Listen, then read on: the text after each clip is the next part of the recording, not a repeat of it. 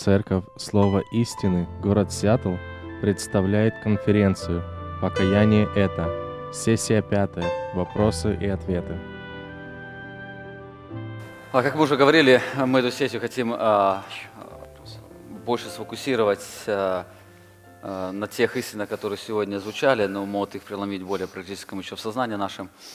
Я сразу извиняюсь, что мы, наверное, на все вопросы сегодня не сможем ответить, потому что у нас не так достаточно времени. Но я бы хотел начать вот эту сессию, чтобы больше нам познакомиться с тобой. Насколько мне известно, ты чуть-чуть отличаешься от того большинства, которые здесь, за счет того, что почти здесь, насколько мне известно, наверное, 90, а то больше процентов, это дети верующих родителей. У нас процесс был чуть иной, мы с детства впитывали истину. Я хотел бы, чтобы ты поделился, как вот эти практические истины, они произошли в твоей жизни, когда ты, будучи неверующим человеком, с детства воспитывался в совершенно нехристианской семье, и ты познал Христа. Ну, если очень коротко, то когда я был маленьким, мне было лет 12-13, у меня был друг, он жил со мной в одном доме, и у него мама была экстрасенс. Вы знаете, что такое экстрасенсы, да? ESP, Extrasensual Perception, all sorts of weird stuff, все это оккультные всякие вещи. Вот. И с детства я был уверен в том, что существует духовный мир, потому что я видел проявление этого духовного мира через маму моего друга, и она нас обучала всяким этим вещам. И потом наступил такой момент, когда я начал уже больше интересоваться, чуть-чуть подрос и начал больше читать. И одна из первых книжек, которая попала мне в руки, была книжка, которая называлась «Жизнь после жизни», кажется, или «Жизнь после смерти», что-то такое. И в ней автор описывал, что он якобы видел Бога, и что все духи предстают перед Богом, и все дадут перед Ним отчет. Он будет судить всех за их дела, добрые или злые. И хотя в этой книге, конечно, она не была написана с христианских позиций, там не содержалось Евангелия, там не говорилось о жертве Христа, о пути спасения, и там было много вещей о Боге, которые на самом деле не соответствуют истине, не соответствуют Писанию. Но одна вещь меня затронула и испугала. Это как раз вот весть о Божьем суде, о том, что все предстанут перед Богом, дадут отчет. И я очень этого испугался, потому что я понимал, что я грешник.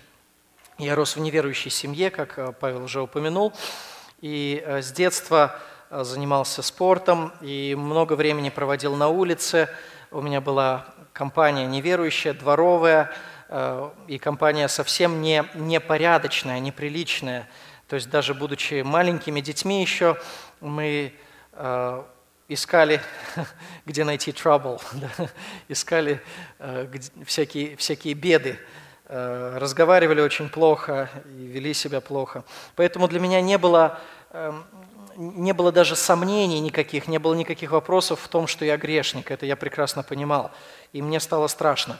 Я попросил маму, чтобы меня крестили в православной церкви. Это единственное, что мы знали тогда. И в детстве я был не крещен. Ну и решили поехать на следующее лето, креститься в православном храме. Действительно наступил этот день, и я помню, что подходил к этому серьезно. Была бабушка, которая меня готовила к этому крещению, что-то объяснила, научила каким-то молитвам. И в этот день я постился, и когда происходило крещение, священник совершал исповедь публичную такую, и я помню, что признавал себя виновным во многих грехах, которые он называл, и просил у Бога прощения. Вот это было такое первый шаг, наверное, по направлению к Богу. Я не считаю тот день днем своего настоящего покаяния, и, разумеется, я в тот день не обрел рождение свыше, как я это могу оценивать. Вот. Но все равно это был некий серьезный шаг по направлению к Богу, и я испытал какие-то чувства, какую-то радость в тот день. С того дня я начал ежедневно молиться по православному молитвослову. но тоже я пока еще не знал Евангелия. Там не объяснялась Библия, не объяснялось Евангелие, не объяснялось, как Бог спасает человека, но было просто, единственное, что у меня было, это некая надежда, наверное. Это еще не была вера, которая сильнее надежды, но это была некая надежда на Божью милость. Вот. И потом еще чуть-чуть прошло, буквально некоторое время, и как-то так само собой получилось, что я бросил спорт, хотя не было никаких вроде предпосылок к этому, у меня все получалось, хорошо было все, там все друзья мои были. И когда я бросил спорт, образовался в жизни такой вакуум, который ничем не был заполнен. И вот на фоне этого вакуума меня друг, одноклассник приглашает в церковь, в баптистскую церковь, как раз та самая церковь Преображения, в которой сейчас я несу служение.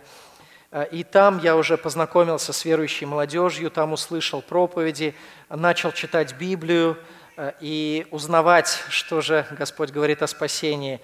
И еще некоторое время спустя, я думаю, что и состоялось обращение, я не могу точный день назвать, был точный день, когда я вышел вперед, помолился молитвой покаяния, но я не думаю, что это непременно вот тот самый день, когда состоялось возрождение, оно могло произойти чуть пораньше до этого или чуть попозже, но вот примерно в тот период происходил вот этот разворот, перемена в моем мышлении, в моей вере, в моей любви, в моем исповедании и во всем том, о чем мы говорили сегодня на конференции. Вот если коротко, то так.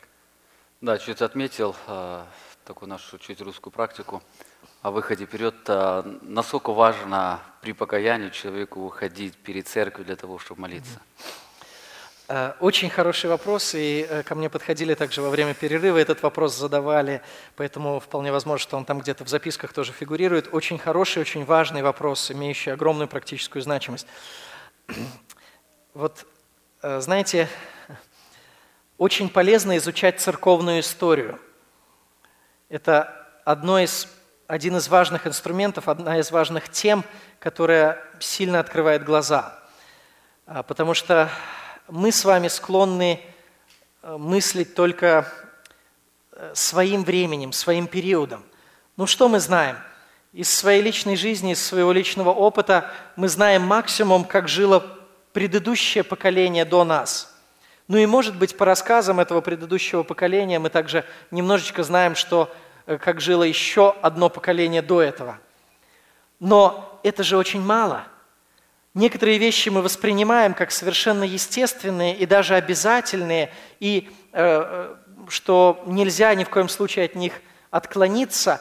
Почему? Потому что они существовали всегда, сколько мы себя помним. Но сколько мы себя помним? Это же очень мало.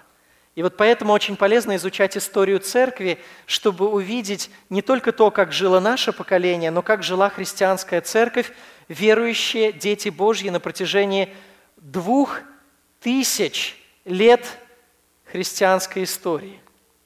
Вот. Если вы посмотрите на церковную историю, то вы узнаете, что практика выходить вперед для покаяния не существовала около 18 веков. 1800 лет этой практики не было в христианской церкви. 1800 лет. И она существует только в последние приблизительно 200 лет. Как раньше совершалось покаяние? Раньше совершалось покаяние, когда люди приходили в церковь, и они начинали изучать библейские доктрины, библейское учение. И в ранней церкви было так, что они изучали, если начать с самого раннего периода, да, то давайте я попробую дать вам такую пошире панораму покаяния, подходов к покаянию, то самый ранний период – это покаяние совершается в момент крещения. То есть, когда человек исповедует свою веру во Христа, то тут же он спрашивает: вот вода, что препятствует мне креститься? Да? И сразу же в водах крещения, в этот же самый день, когда он только уверовал, в этот же самый день совершается крещение, и это крещение покаяния. В этот же самый день он исповедует свое покаяние пред Богом. Дальше появилась практика разделять крещение и покаяние. Чем она была обусловлена? Она была обусловлена тем, что христианская церковь приобретала новое лицо. Это уже лицо не иудейское, а лицо из других народов, из язычников. Если в начале, в новозаветный период, допустим, мы читаем, и большая часть людей, покаяния, которых описано нам в Новом Завете, это были иудеи, которые уже знали о Боге, которые знали Писание, которые посещали синагогу или читали Писание так или иначе. Даже евнух Ефиоплянин, он уже читал Писание, он уже был знаком со многими вещами. Но потом, когда центр христианства переместился из еврейского народа в другие народы, то ситуация коренным образом изменилась. Люди, которые стали обращаться из язычников, они не имели ни малейшего представления о библейском Боге. Поэтому в тот же самый день совершить крещение и присоединить их к церкви было нереальным, неправильным. И поэтому ввели обязательную катехизацию, то есть наставление в христианских доктринах, обучение Писанию. И это обучение Писанию шло по-разному, разное время занимало, и иногда до 3 лет. 3 года человек обучался Писанию, и только потом он уже совершал крещение. Потом покаяние во все остальные периоды, покаяние воспринималось как нечто, что человек совершает, когда его касается Бог, и это его разворот его жизни, это включает, конечно, и молитву с просьбой о прощении грехов, с исповеданием своих грехов. Вот. И так вот продолжается долгое время.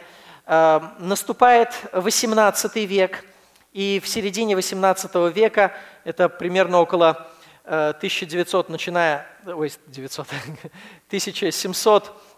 где-то с 24 года, и дальше начинается первое, так называемое первое великое пробуждение в Америке. Вы наверняка слышали это. Чуть позже к этому пробуждению присоединяется Джонатан Эдвардс, величайший богослов Соединенных Штатов. Вот. Как совершалось первое великое пробуждение? Первое великое пробуждение совершалось на лавочках. Люди сидели на своих местах, никто не выходил вперед. Практики выхода вперед не существовало. Джонатан Эдвардс и другие проповедники проповедовали, говорили о Писании, призывали к покаянию, и люди на своих местах, сидя на своих местах, молча молились. Покаяние совершалось в молчании, и только описывали, что иногда там были только вздохи слышны, вздохи, иногда плач людей, что они вздыхали, сидя на своих местах, и плакали. Это вот начало, середина 18 века, первое великое пробуждение. Потом наступает второе великое пробуждение, и это уже конец 18 века, и те же самые, в общем-то, те же самые вещи происходят, точно так же это происходит. Но в конце второго великого пробуждения, некоторые это даже выделяют в отдельное движение, как третье великое пробуждение называют, в конце приходит такой человечек по имени Чарльз Финней. Слышали? Финни по-английски, да? Чарльз Финни. Чарльз Финней. И вот этот вот человечек, который был юрист по образованию, и у него были такие убеждения. Он считал, что покаяние – это не изменение природы сердца. Он считал и учил, что покаяние – это изменение решения, что это некое волевое решение. И он говорил, что самое главное, что происходит при покаянии, и единственное практически, что происходит при покаянии, это изменение решения, принять решение в пользу Бога. То есть, если раньше человек следовал за грехом, то теперь он принимает решение и идет вслед за Богом. И вот Финней учил, что это решение, оно зависит от человека по большей мере. То есть, заметьте, как изменились акценты. Уже не делается акцент на изменении природы, но покаяние понимается гораздо более поверхностно, как изменение просто некоего решения, что человек раз взял и принял решение, принять решение. То есть он говорит, Финней приводил такие примеры, что как человек раньше хотел стать банкиром, потом изменил свое решение, захотел стать юристом. Пожалуйста, это любой может сделать в любой момент. И Финней считал, что задача проповедника – это побудить людей сделать вот это вот решение. Он считал, что все прошлые богословы и проповедники первого и начала второго великого пробуждения, они заблуждались. что они ставили слишком много препятствий на пути обращения грешников. Он считал, что все на самом деле гораздо проще, и что пробуждение на самом деле можно генерировать человеческими методами. То есть точно так же, как мы можем беседовать с человеком и повлиять на его эмоции, на его чувства, чтобы он принял другое решение. Заметьте опять, как это зависит от богословия. Как он понимает покаяние? Он понимает покаяние не как изменение природы, а как взял и принял решение.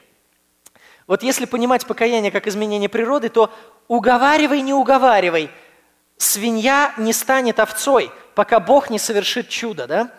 А если понимать покаяние как просто взял и принял решение, раньше хотел стать юристом, теперь захотел стать врачом, реши сейчас, то вот тогда уже оказывается, что вроде бы все зависит от проповедника.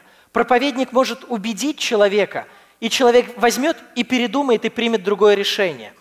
И вот Финей начал учить и проповедовать, что пробуждение на самом деле можно генерировать, и пробуждение зависит не только от Бога, но в наибольшей степени зависит от проповедника. Если проповедник сможет убедить слушателей, то они все покаются, и совершится пробуждение у всех. Финей проповедовал такую доктрину, и именно Финей ввел выход вперед для покаяния.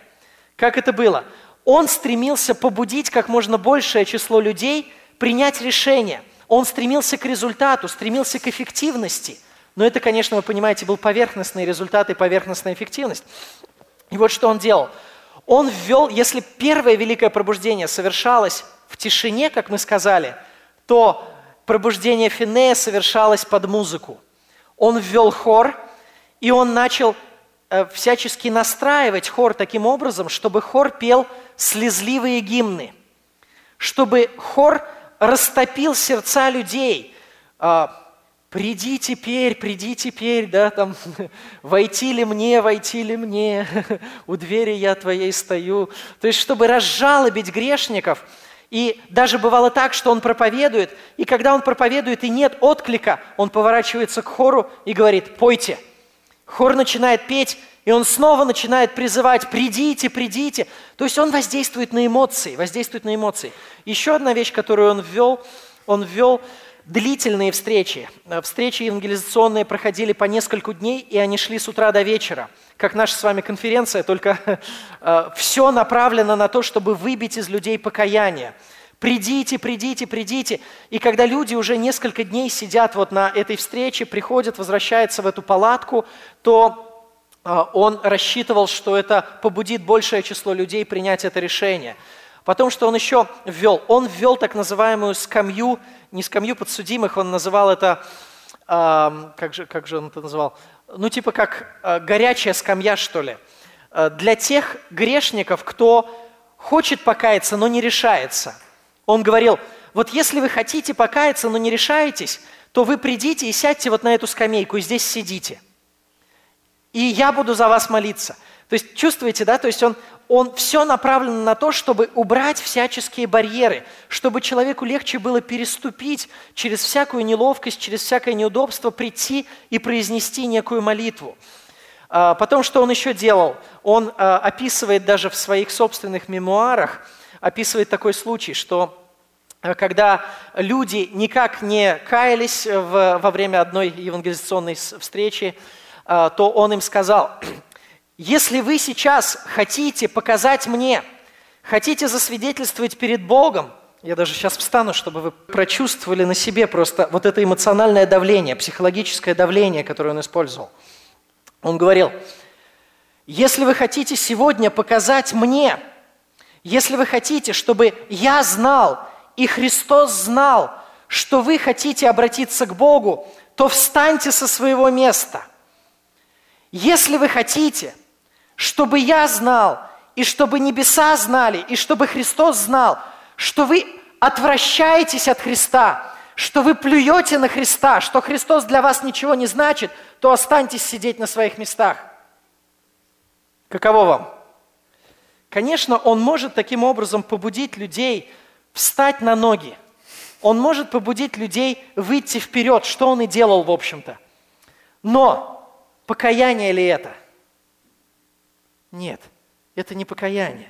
Вот. И вот с того времени уже вот эта практика вызывать вперед для покаяния, она стала широко использоваться проповедниками, ориентированными на этот видимый результат.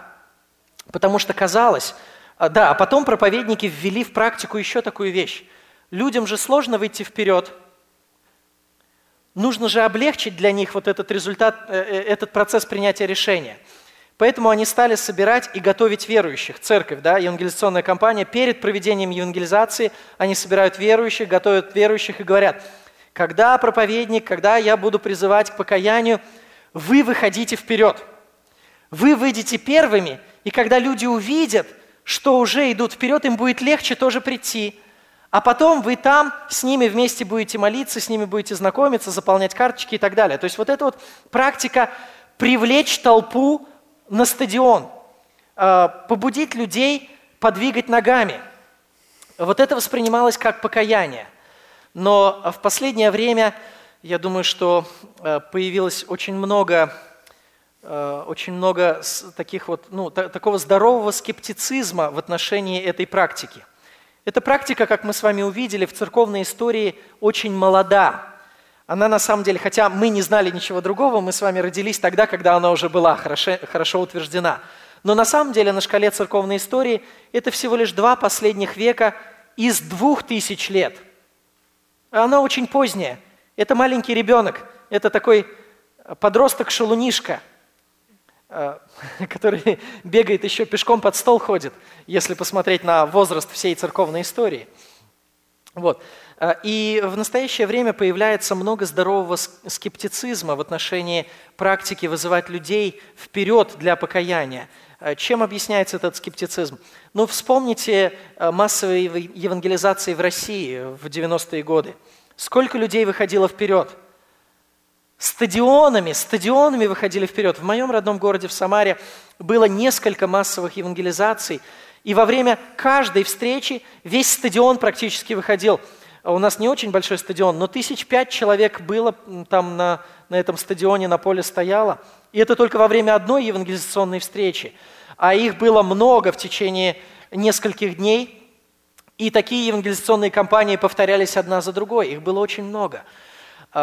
И если посчитать все вот эти евангелизации, когда люди двигали ногами, совершали покаяние ногами, то там уже должна была вся Самара покаяться, или, по крайней мере, очень значительный процент этих людей. Где они все? Мы как-то в нашей церкви оценивали и проводили даже такой опрос, как много людей пришло от этих массовых покаяний. И мы насчитали немного. Мы насчитали, может быть, там, я не помню точную цифру, может быть 10, может быть 15 человек. Это из тысяч, которые выходили, То есть на самом-то деле вот эта практика выходить вперед для покаяния, она мало о чем говорит. Она создает некую иллюзию того, что человек покаялся, вроде бы, как же, я же вышел вперед. Но это иллюзия. На самом-то деле ногами двигать может любой человек, если он не прикован к постели. Но это еще не значит, что если ты подвигал ногами, что ты покаялся. Мы с вами видели, что покаяние – это нечто гораздо большее, нежели просто выход вперед или произнесение молитвы. Покаяние – это новая любовь в сердце человека. Покаяние – это новая вера в сердце человека. Покаяние – это новое исповедание в сердце человека. Покаяние – это новая чистота в сердце человека, это изменение его природы. И если посмотреть на покаяние библейски, то есть более серьезно, не как некое поверхностное решение, я теперь решил стать христианином. Как вчера я решил стать врачом, так сегодня я решил стать христианином. Если посмотреть на покаяние не так поверхностно, а более серьезно, по-библейски, то мы увидим, что с выходом вперед это очень мало связано. Да, я признаю, что человек может выйти вперед, и это может быть связано с настоящим покаянием, что у него может быть настоящий мотив, правильный мотив посвящения своей жизни Богу, правильный мотив изменения мышления, изменения веры, изменения любви, изменения движения в его сердце. Это может быть, я не спорю. И, как я уже вам рассказал, я сам когда-то тоже выходил вперед для покаяния, хотя я не думаю, что именно вот этот момент был моментом, когда произошло возрождение. Но при всем при том, хотя это может быть вызвано правильными мотивами, и может, в принципе, я могу признать, что человек, который вышел вперед и совершил эту молитву, может быть, в этот самый момент и совершилось его возрождение, может быть. Но хотелось бы внести некую нотку предостережения. Опасно автоматически ставить знак равенства между выходом вперед и покаянием. Потому что выйти вперед человек может по разным причинам, с разными убеждениями, с разным настроем сердца, с разной верой. Как много людей выходило вперед, у которых в жизни ничего не изменилось. Так что опасно ставить знак равенства. Ну и теперь последняя часть вот этого вопроса – это связь между молитвой и покаянием. Подходили люди, спрашивали примерно так. Вот вы говорили о том, что покаяние – это новая любовь, это новая вера, новое исповедание, но как бы из этого исчезает молитва. Вот какую роль играет молитва в покаянии? Я бы ответил так. Я ни в коем случае не хочу убрать из покаяния молитву. Покаяние включает молитву и обращение к Богу обязательно. Просто я не хочу ставить знак равенства между молитвой, произнесенной устами человека, и покаянием. То есть покаяние – это молитва, которая исходит из глубины сердца и которая сопровождает очень серьезные коренные перемены в сердце человека. Вот. Поэтому, наверное, можно сказать так. Не бывает покаяния без молитвы, точно так же, как не бывает петиции о прощении без самой петиции. Да? Вот, это как заключенный пишет письмо с просьбой, чтобы его освободили досрочно, да? Пишет обращение к правителю там, или к начальству тюрьмы. Он пишет письмо, запечатывает это письмо, начальник открывает конверт, достает оттуда, а там пустой листок бумаги, на нем ничего не написано. Там нет просьбы. Вот, а точно так же покаяние не бывает без молитвы, но бывает молитва без покаяния. Бывает молитва, которая просто свидетельствует о неких первых шагах человека к Богу. Бывает молитва порой по неправильным мотивам и по неправильным причинам. Бывает молитва поверхностная. Бывают разные молитвы, да? То есть бывает молитва без покаяния. Не бывает покаяния без молитвы, но бывает молитва без покаяния. Вот я надеюсь, что это отвечает на вопрос. Да, спасибо. У нас осталось 15 минут. Да, в моей церкви ходит шутка такая, если вы не сталкивались с этим, я вас должен был предупредить заранее. В моей церкви ходит такая шутка, что Алексей Прокопенко изобрел новый вид проповеди. Он называется «Ответы на вопросы». И на меня обижаются, когда у нас проходят вот ответы на вопросы на наших конференциях, на молодежных конференциях. На меня обижаются остальные, потому что они уходят пить кофе, они возвращаются с чашкой, они дают мне чашку, а я все отвечаю на первый вопрос. Но просто потому, что вопросы, которые мне задают, они, как правило, требуют развернутого ответа. Если бы я дал очень короткий ответ в одном предложении, то он бы никого не удовлетворил. Этот вопрос у вас так бы и остался. И мне хотелось бы дать более широкую картину, чтобы вопрос как бы встал на свои места, все вещи встали на свои места. Спасибо. Мы сейчас посмотрели на одну сторону покаяния, когда акцентируется на человеческий отклик или человеческое решение. Но когда мы говорим о изменении природы, то мы приходим к одну сторону, когда покаяние дает Бог. И здесь возникает вопрос, что мы можем делать или что мы должны делать.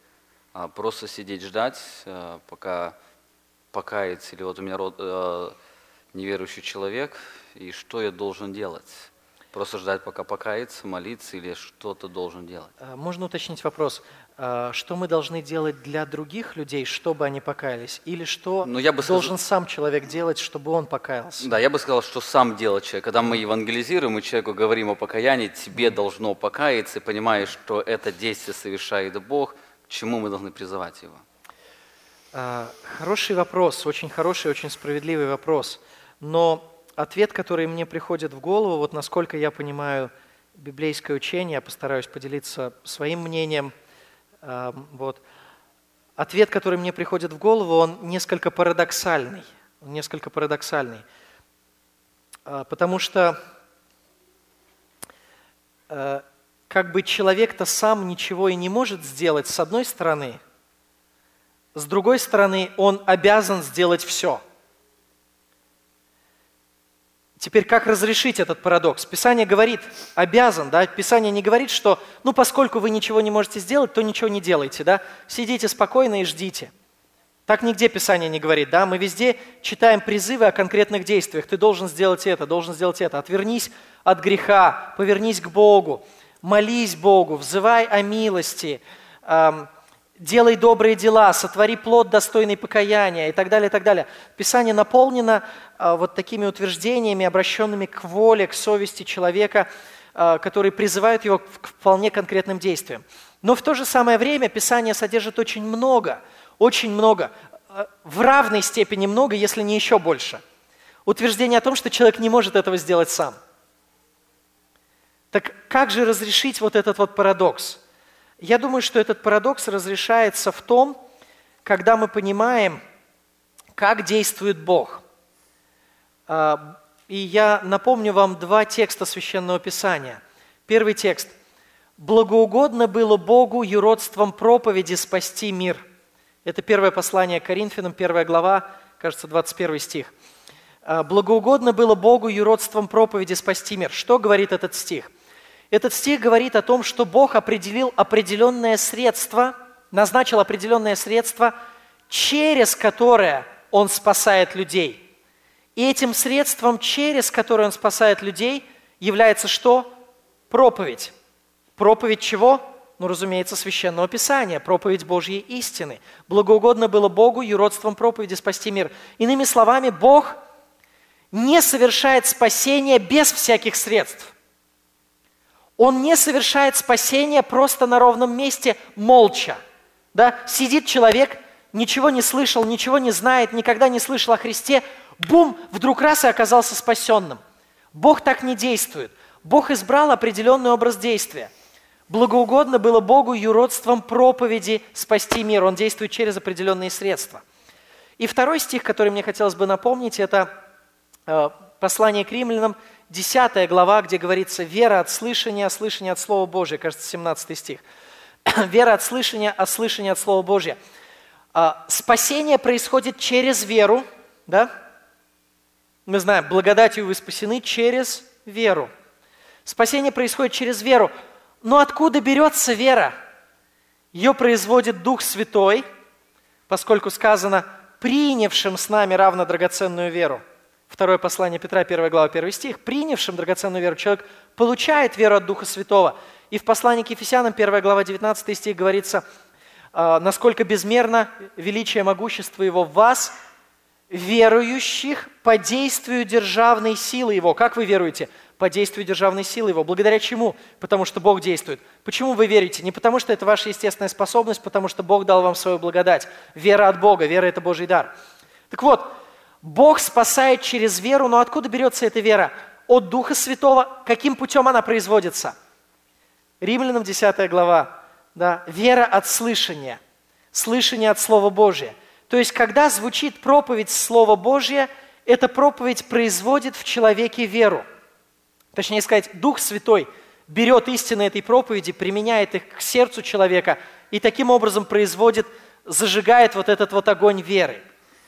И это как раз то, о чем говорит 1 Коринфянам 1:21. «Благоугодно было Богу юродством проповеди спасти мир». Теперь вернемся к нашему вопросу.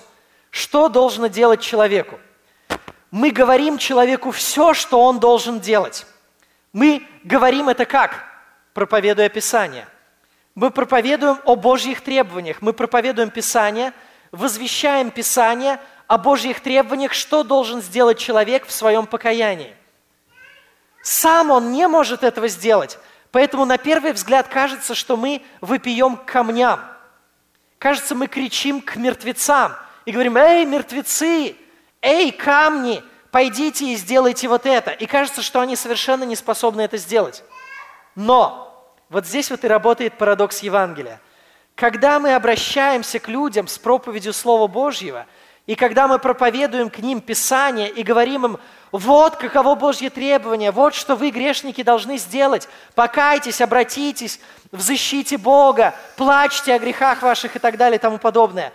Вот в этот самый момент, когда звучит эта проповедь библейских истин, Дух Святой берет эту проповедь, применяет к сердцам людей и зажигает огонь веры. И сердца избранных откликаются. И уверовали все, которые были предуставлены к вечной жизни. Деяния апостолов, 10 глава, 48, кажется, стих. Вот. То есть смотрите, какой парадокс. Да? Парадокс разрешается. Мы взываем к мертвецам, но через само это взывание, через проповедь истины в сердцах мертвецов рождается вера. Они оживают, Бог оживляет их. Благоугодно было Богу юродством проповеди спасти мир. И через проповедь Писания, вера от слышания, слышание от Слова Божия, через саму эту проповедь невозможного для людей Евангелия, Бог делает его возможным, поскольку оживляет их. Вот мне это видится так. Спасибо. Если еще дальше посмотреть, когда мы получили возрождение, то есть мы получили покаяние при возрождении, в нашей жизни также происходят определенные грехи. Нужно ли нам Богу просить за них прощения? Если нужно, то почему, если мы были уже оправданы праведностью Христа? Очень хороший вопрос, очень хороший вопрос. Действительно, он очень актуальный, его часто задают. Давайте посмотрим на покаянный псалом Давида. 50-й псалом, из которого звучала последняя проповедь. Вот когда Давид согрешил, это то, что я имею в виду, вот это большое его духовное падение. Понятно, что он грешил каждый день, скорее всего, но вот это большое, серьезное духовное падение Давида, 2 книга Царств, 11-12 главы. Он был спасенным или не был спасенным? По всему видно, что он уже был спасенным, он уже был назван человеком по сердцу Божьему, на него уже сошел Дух Святой в 16 главе еще 1 книги Царств. Он был спасенный, он был Божьим пророком, и вот он падает, совершает грех. Что он делает? Совершает покаяние. Он говорит: «Согрешил я пред Господом». И мало того, что он перед Нафаном мгновенно произносит «Согрешил я пред Господом», он пишет несколько псалмов покаяния. В Библии содержится несколько псалмов. 6-й псалом – это псалом покаяния Давида, 31-й псалом – псалом покаяния Давида, 50-й псалом – псалом покаяния Давида. Несколько псалмов связаны с покаянием Давида, когда он уже был верующим, когда он уже был Божьим пророком. И вот поэтому на вопрос, нужно ли каяться, когда мы согрешаем, уже будучи верующими и будучи оправданными, ответ самоочевиден, да? Давид это делает. Псалмы – это сразу несколько псалмов в Писании, это покаяние верующих людей. Значит, нужно ли это делать? Да, нужно. Но тогда возникает вопрос, почему это нужно делать, если наши грехи уже покрыты Христом, еще тогда на Голгофе, если мы уже оправданы от всех преступлений? Дело в том, что наши отношения с Богом, или, может быть, лучше так сказать, что грех, он имеет разные аспекты. Есть аспект осуждения вечного осуждения, вечной погибели – это одно. И действительно, когда человек впервые обращается к Богу, когда происходит возрождение в его жизни, человек уже становится спасенным и оправданным, и он получает новый статус Божьего ребенка. Да?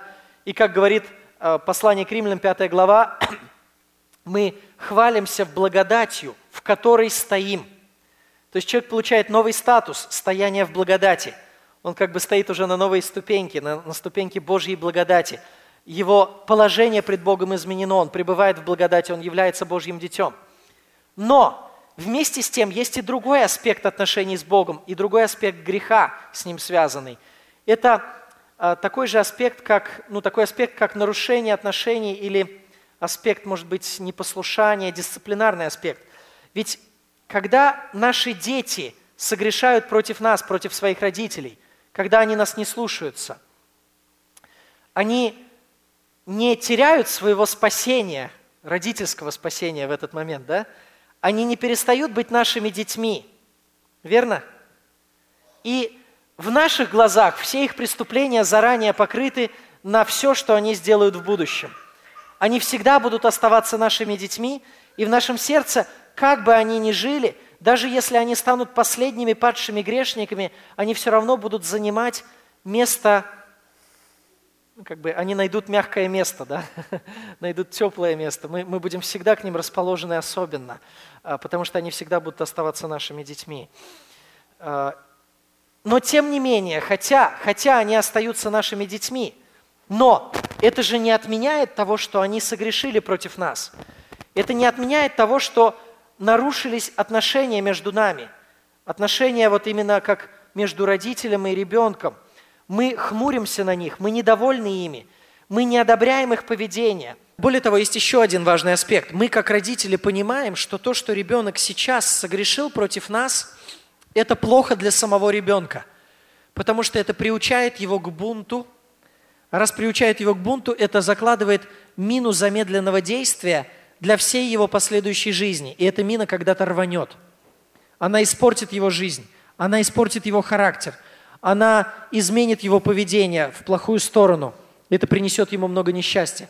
Поэтому мы, как родители, не хотим, чтобы его непослушание, закрепилось, укоренилось в нем. Поэтому мы что делаем? Мы наказываем его. И мы ожидаем от ребенка, хотя он остается нашим ребенком, мы ожидаем от него покаяния. Мы ожидаем от него, чтобы он понял, что он не прав, и попросил прощения. Вот. Поэтому точно так же, такой же аспект присутствует и в наших отношениях с Богом. Хотя, будучи возрожденными верующими, мы не перестаем быть Божьими детьми, но тем не менее мы огорчаем нашего Отца. Возникает вот этот аспект огорчения Бога. Более того, мы совершаем непослушание, которое может нас привести в будущем к очень плохим последствиям, может разрушить нашу жизнь. И Бог не хочет этого, чтобы это произошло с нами. Поэтому Он хочет, чтобы мы признали свою вину, осознали свой грех и раскаялись в этом грехе, отвернулись от этого греха. Поэтому Бог ждет от нас такого вот дисциплинарного покаяния, которое бы нас направило в более правильное русло. Поэтому верующие, возрожденные верующие должны каяться. И чем больше они живут, и чем больше они познают Божью святость и свою греховность, тем больше они каются. То есть зрелые верующие каются больше, чем незрелые. Седой старец, который прожил много лет со Христом, он будет гораздо глубже осознавать свои грехи и больше раскаиваться, чем новообращенный молодой человек, который еще только-только начал жить со Христом. Хотя, казалось бы, седой старец, его жизнь гораздо более святая. Его жизнь более святая, у него меньше грубых грехов, но раскаивается он больше, сильнее, потому что он больше понимает Бога и больше понимает Евангелие. МакАртур рассказывает такую интересную историю. К нему однажды подошел студент, и после проповеди о покаянии он начал говорить. А МакАртур проповедовал как раз на первое послание Иоанна, 1 главу, 9-10 стихи, где говорится: «Если исповедуем грехи наши», явно речь идет о верующих, «если исповедуем грехи наши, то Он, будучи верен и праведен, простит нам грехи наши, очистит нас от всякой неправедности». И вот к нему подошел взволнованный студент, которого как раз неправильно научили.